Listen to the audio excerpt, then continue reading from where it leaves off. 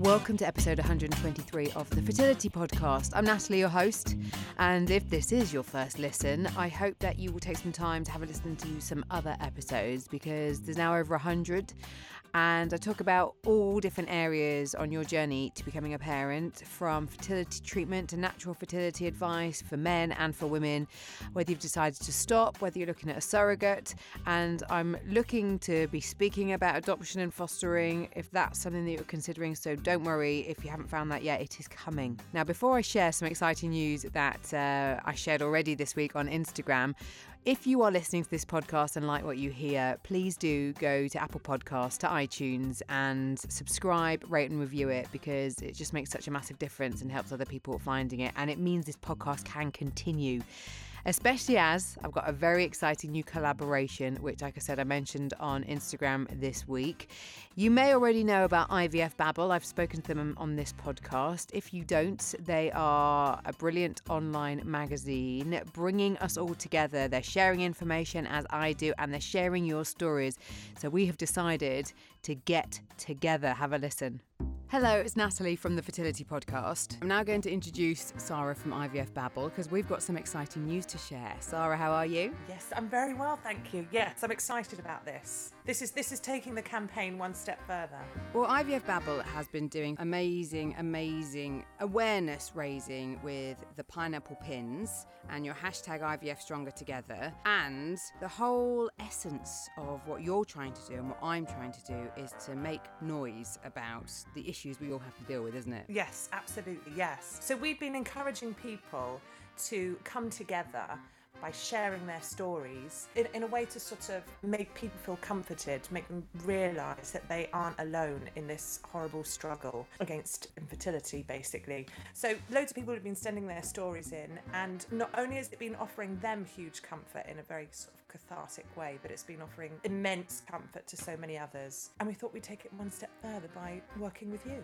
And what we're literally asking you to do is to break the silence. So you are invited to share your story with IVF Babble and the Fertility Podcast. If you'd prefer it to be written, then you can do that. You can write your story, as Sarah said. But if you'd like to talk, which is something that's already happening on the Fertility Podcast, we're going to be working together to just gather, because there's so many stories we want to share, aren't there? So we want to just kind of encourage you to just to share even more. Yes, absolutely. Any topic concerning fertility as well. So whatever your story is, just give us a shout and tell us. Now the email is mystory@ivfbabble.com. Yes, absolutely. So whether you want to just, if you prefer just a written story, then that's totally fine. If you want to be anonymous, that's totally fine. But if you actually want to speak out and let us hear your voice, then that's amazing too.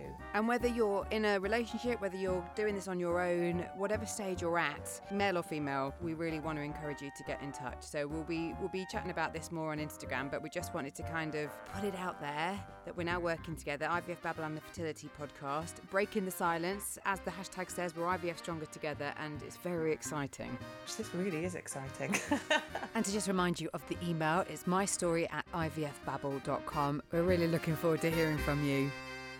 How cool is that? So do share your stories. That email address will be in the show notes for this episode as well. Now, as we're speeding out of February and into March, how did that happen? I am going to be sharing some other exciting news with you. I'll wait a week though, I don't want to bombard you. Instead, we're going to go back to Instagram and catch up with my latest guest. So I'm now going to welcome Kate to the podcast. Kate and I have met on Instagram, my new favourite place to make friends and to invite guests onto the podcast. And Kate wrote a blog recently about her feelings, about where she was on her journey. And I wanted to chat with her about it because it struck a chord with me. So I'm going to let her explain more. Kate, welcome to the podcast. Hi, lovely to speak to you. Well, we had a few little technical hiccups and a few little internet connection missions, so we had to reschedule, but we're here, which is good. Are. So let's just start with your story about your journey, because you've got a little boy called Austin who is... I have. Is he 2? He'll be 2 next month. 2 next month. So mine is 3 next month. They're a year apart. Tell me about the journey to have Austin. We started trying to have a baby as soon as we got married. I didn't think we'd necessarily have any difficulties. Nothing was highlighted in my previous cycles or anything to make me think so. But after a year of trying, nothing had happened. So I went to the doctors, who kind of ran a load of blood tests, told me everything was okay, and I just had this kind of niggling thought that something wasn't right. And I had private healthcare with my work. So I went and saw a gynecologist and had a load of fertility testing. And they diagnosed me with polycystic ovary syndrome. Right. And they weren't too worried. They kind of said, everything else looks okay. We're going to put you on some tablets.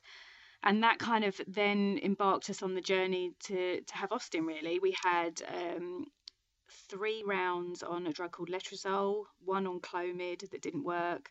I did 3 or 4 IUIs, and they were just all unsuccessful. No reason why. I ovulated perfectly each time. And I think it got to a point where I was 8 or 9 cycles in, failed treatment, and I just kind of said, I'm done. Like, I can't keep doing this. We need to do something that increases our chances of having a baby. So we moved on to IVF. And in hindsight, I think maybe I probably could have left it a little bit longer. I just think mentally that is so important when you're trying to have a baby. And I think when you get yourself into quite a dark place with it, there's kind of no going back from it. And I think you either have to do something positive or kind of walk away from it for a little bit. So we decided to move on to IVF, and we were successful first time, which was absolutely amazing. And at that point, was it all still self-funded, all the treatment that you'd been through? No, yeah, all self-funded. We did have a little bit of help initially. I think the investigations were all covered with my work, but as soon as we started any form of treatment, we paid for it. And I know from what you've written about, though, there was some experience of miscarriage along the way. Was that before? Yeah. That was before Austin? No, it was after. Oh, okay. When Austin was 11 months old, I fell pregnant naturally, which was a complete shock. And an early scan, unfortunately, showed that I had miscarried. And then we kind of jumped straight into an embryo transfer because we had some frozen embryos from our fresh IVF cycle. And we did that a few months later, which was successful, and then I miscarried again. The decision to, like you say, jump into the embryo transfer when you'd just gone through what you'd gone through, was it just because you just thought, I want this to work now? Yeah, I think it's quite common feeling for most women when you have a miscarriage, the urge to replace, to fix. And, again, in hindsight, was it the right thing to do? Probably not. I think my body wasn't ready, and I don't think I was mentally, but I think the urge was there to just try and have another baby. And so we jumped straight into an embryo transfer. So then I ended up having 2 consecutive miscarriages within 5 months. Wow. Okay. And the reason that I kind of reached out to you was the blog post that you'd written where you were talking about trying to belong. And I thought it was just a really interesting take on it, because you'd explained that you'd started blogging and had kind of started airing towards the mummy blogger side. And then obviously you went through the treatment and you've got this Instagram profile and you're aware of this community, and then you experienced the miscarriage. And so there's that realm of people that you can empathise with. And then it led you to start talking about the secondary infertility feeling, which is what I've written about. And I think it's a really poignant thing talking about trying to belong with how mentally you are just processing all of what's going on right now. Yeah, it's a really difficult situation to be in, because I love the TTC community on Instagram. I think it's amazing. I wish it was around 5 years ago when I first started my journey. And, some women are so brave. I mean, I personally don't talk about my treatment when I'm going through it. I'm more than happy to talk about it after my miscarriages, my journey. But these women that talk about it and go through the 2-week wait with everybody on it, I mean, I couldn't personally do that. It is amazing, but I find it very difficult now because I've been through IVF. I have a son. I've also had 2 miscarriages. I'm trying to have another baby, and I don't quite know which community I belong to. In theory, I belong to all of those communities, but it's very difficult to not you feel almost like when I post loads of pictures of my son or I talk about my son, am I kind of betraying the women that are trying to have a baby? Is that a bit of a kick in the face for women? But then also I talk about my miscarriages, and then I feel like because I already have a son, is that not worthy of my feelings as well? It's a really difficult place to be in. I think it's all, like you say, difficult, but I think what you're feeling is completely valid, and sadly the guilt associated with having a child and wanting a second child and trying to voice that is all across all of us, the tribe of secondary infertility women and men who have to manage it, all feel this guilt. And I think it's really important to talk about it, because I think one of the things that I loved about your blog and some of the feedback I've had about my blog is that it's actually making other people realise that they do have a place to talk about it. And if that's the only thing that's achieved in all of this, completely, then that is good, which is why I wanted to talk to you. As far as support along the way, have you spoken to anybody about anything, and would you? I mean, I would. I'd say and I don't know if this is just the case of maybe me not looking into it further, but I follow probably over 1,000 people on Instagram. Majority of them are from the TTC community, and I would say only 4 or 5 of them are mums suffering from secondary infertility. Now, I don't know if that's because I haven't actively sought anybody out, or whether that's just, like you say, women just aren't talking about it, whether it's through guilt or not realising that that's an actual issue. Some people don't even know such thing as secondary infertility. Some women don't even understand that can be a thing. So, I would happily talk to somebody, and maybe I haven't probably looked enough into groups and to see what's out there, but I just know from the people that I follow, there is such a small percentage of women that are trying to have another baby that already had a baby. Yeah, completely agree. And I haven't actually actively sought it out either. So what we're going to do with this podcast is we're going to do a little bit of investigation, and we're going to see, once it goes out, whether there are more of us who would like to have a bit more of a chat about it. And if that is the case, then we'll make it happen, because already I've got my closed Facebook group, which is called Talk Fertility, which is a place where I've got some experts who are available to answer questions and talk things through. And so what I'd say to you, that's a place that we can talk about it more, and we can take it onto Instagram. We can see what there is, because definitely. I think awareness, first and foremost, is really important, because if you're listening to this and you have had a child through fertility treatment or not, but second time round you're faced with a battle, it's not happened so easily, then I think you should know that you are perfectly entitled to talk about how it makes you feel. Yeah, definitely. I'm surrounded, as I'm sure you are, by friends that have more than one child, and whether or not they know that you've been through treatment, and even family, nobody really seems, in my world, to ask about number 2. And I think that's because of what we went through. And there's a part of me that wants them to. I want them to be interested in it, but then there's a part of me that doesn't, because I don't really know the answer or the out. Yeah, definitely. And I think as well, I don't know about you, but I'm not immune to feeling jealous or envious when someone announces another pregnancy. And just even though, because I've got my son,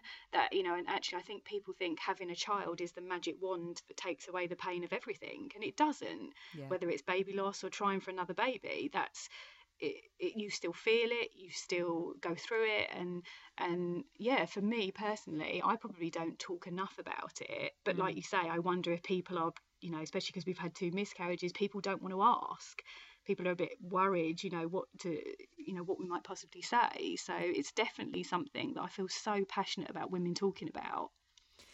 Well, I think we can only try. And I mean, have you had your other half talk about how he feels? Does he talk about how he feels? I think with my husband, who's always been wonderfully supportive, he's actually written 2 blog posts on my blog regarding our struggles with IVF and our miscarriages and how baby loss. I think I saw one actually.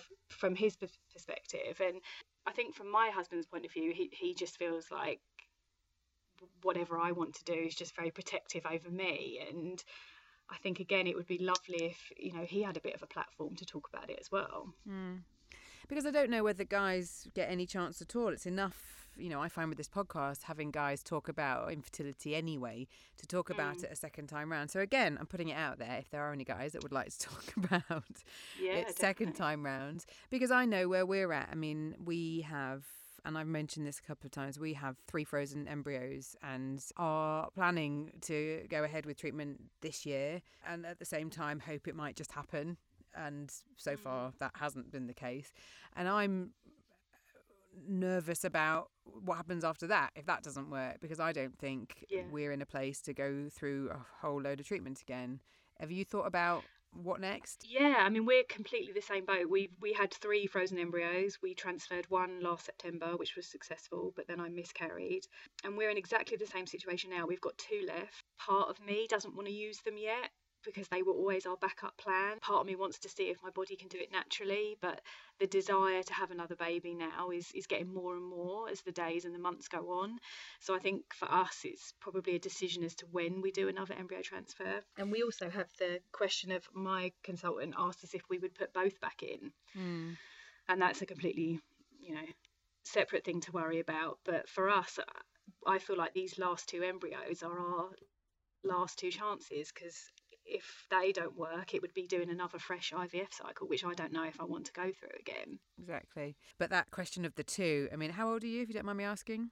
I'm 36. I'll be 37 in April. Right. So I just qualify to have 2 put back in. It's such a tricky one. It's such a life-changing thing. And the friends that I've had go through treatment and have had the 2 put back, obviously it's a huge commitment, and they've done it as their first venture into parenthood. And I think when you're hit with twins and that's your first experience, you just deal with it. However, when you've had 1 and then you have 2, you know how easier it was with 1. Completely. So. And that's another thing as well that you almost feel bad about talking about, exactly that. We've talked about it. Do we actually want twins? Is that what we want? And then you've got the guilt that comes with that as well. Should we just be grateful for if we do get twins? But like you say, when you have 1 child already and you understand that process and how it is with 1, you do mentally kind of think, oh, could we have twins? Would that be something that we would want? It's a really, really difficult one, and there's no right answer. We're just kind of chewing the fat here, because in the same vein, there's the argument that you could give your 1 child, the world. I don't know if you're a sibling, but I'm one of 3, and I'd always assumed that would be my family picture, that I would have children and that my child would have a sibling, because of that bond you have with your siblings. And there's that guilt associated to not having a sibling for my son, and then how, you manage that growing up. And the friends I have that have just got the 1 child have made, really valid points that you ensure you have an open door and you have, a happy, friendly house that lots of friends come. And I always hold that kind of quite close in when I'm working this out in my head as to the alternative, I think my husband, he mentioned it in a post that he wrote for me, that his sadness he would feel is on Austin. I mean, Austin is the most sociable kid. He's so happy around other children. You can see he almost needs it. And I would be the same. I would have that open door policy, make sure he's always got friends over. But what makes me upset is my husband always says he feels sad for Austin. He feels that he would thrive having that sibling around. Yeah. And obviously you don't know the situation. And I kind of feel the same. I would deal with my sadness, I think, about not having another one. But I think I'd always feel a little bit sad for Austin, which is probably silly. And he will be great in whatever environment he's in. But I just would always feel that. Yeah, I completely hear you. Well, Kate, it's been lovely chatting and sharing, and I hope that if we've encouraged or inspired anybody feeling this to know that they're not on their own and to talk a bit more about it, then we've done a good thing. And I'll share your blog post. Keep writing. It's lovely to chat on Instagram. And in fact, actually, I did say I wanted to just ask you, because we touched on Instagram as a place of comfort and kind of amazement in how far people share. It's something that is constantly surprising me in my ventures into it, which are still relatively new, and I've been very nervous about it because the TTC community is vast and just remarkable. And whilst I talk to people on Twitter and I'd established that it's because you get to see that constant discussion on a post, I think it's just fascinating to see how much effort and support and love people give. How have you found your journey on it? Because you've got a good following, and I know that you're on it pretty regularly. Yeah, I mean, I love it, and I do genuinely get something out of it. And I think when you've gone through IVF or a fertility journey, or you've lost a baby, you do feel very isolated, and there's no denying that you feel it's so much easier to relate to people that have been through it. So what more than this wonderful group of women that you can post a picture about how you're feeling or what's going on, and then you get this automatic, very quick support network straight on you, sending you messages. And I think it's wonderful. I mean, like I say, I'm not brave enough to share my journeys as I'm going through them. I'm very happy to talk about them after the event. But I also do struggle with how I fit in there, and I do worry probably too much about fitting in a certain community. Sometimes I think you just have to be authentic with your life and put it out there, and then, you know, people will follow, and you can't take offence if they don't. Yeah. But I think that's something I'm still learning as well. I think with all the social platforms, you can't overthink it, because it's reality to a point, but it's also filtered because somebody has chosen to put that post there. So don't worry. Don't worry. Just enjoy it, I think. And when you stop enjoying it, step away, I think, is the best. Yeah, definitely. I agree. Use it. Yeah, all right, my lovely. Well, we will stay in touch, and thanks again for your time. It's been really good chatting to you. Thank you. Yep, right. Definitely. Take care. Thanks, Kate. Bye. Bye. The Fertility Podcast is supported by OvuSense. If you're trying to monitor your cycle and finding it overwhelming, OvuSense is the only ovulation monitor on the market that is a Class 2 medical device. It has a vaginal sensor and app and fits like a tampon, so it's really easy to use and comfortable to wear. Now, you use it at night while you sleep, and then in the morning, you simply remove, wash it, and download your data to see your cycle pattern. Now, OvuSense has proven comfortable for women in over 10,000 cycles of use, and can predict ovulation up to a day in advance, and can confirm it with 99% accuracy. To find out more, visit ovusense.com. The Fertility Podcast is also supported by IVF Matters, the UK's first online fertility clinic, where you can order tests delivered to your door, have scans at multiple locations, and speak to consultants in the comfort of your own home. It's a truly unique way to experience your fertility journey, and you can find out more at ivfmatters.co.uk or call 0333 939951. Okay, so the show notes for this episode are thefertilitypodcast.com/secondary. All right, really straightforward. And I'm going to be putting all the ways that you can find out. And I'll put the link to Kate's blog post, as well as her Instagram account, and all the ways that you can follow me on social media. Do remember, as I said at the start, to nip over to iTunes and rate and review this podcast. Thank you in advance. And as you heard me say with IVF Babble, do share your story. You can email mystory@ivfbabble.com for that. You can always email me, Natalie, at thefertilitypodcast.com. It's just if you'd prefer to write your story, these guys can help you publish it. If you want to tell it, then I'm your girl, all right? Together, we will all get our stories out there to help other people, because that's ultimately what we're trying to do. So take care of yourself, and until the next time,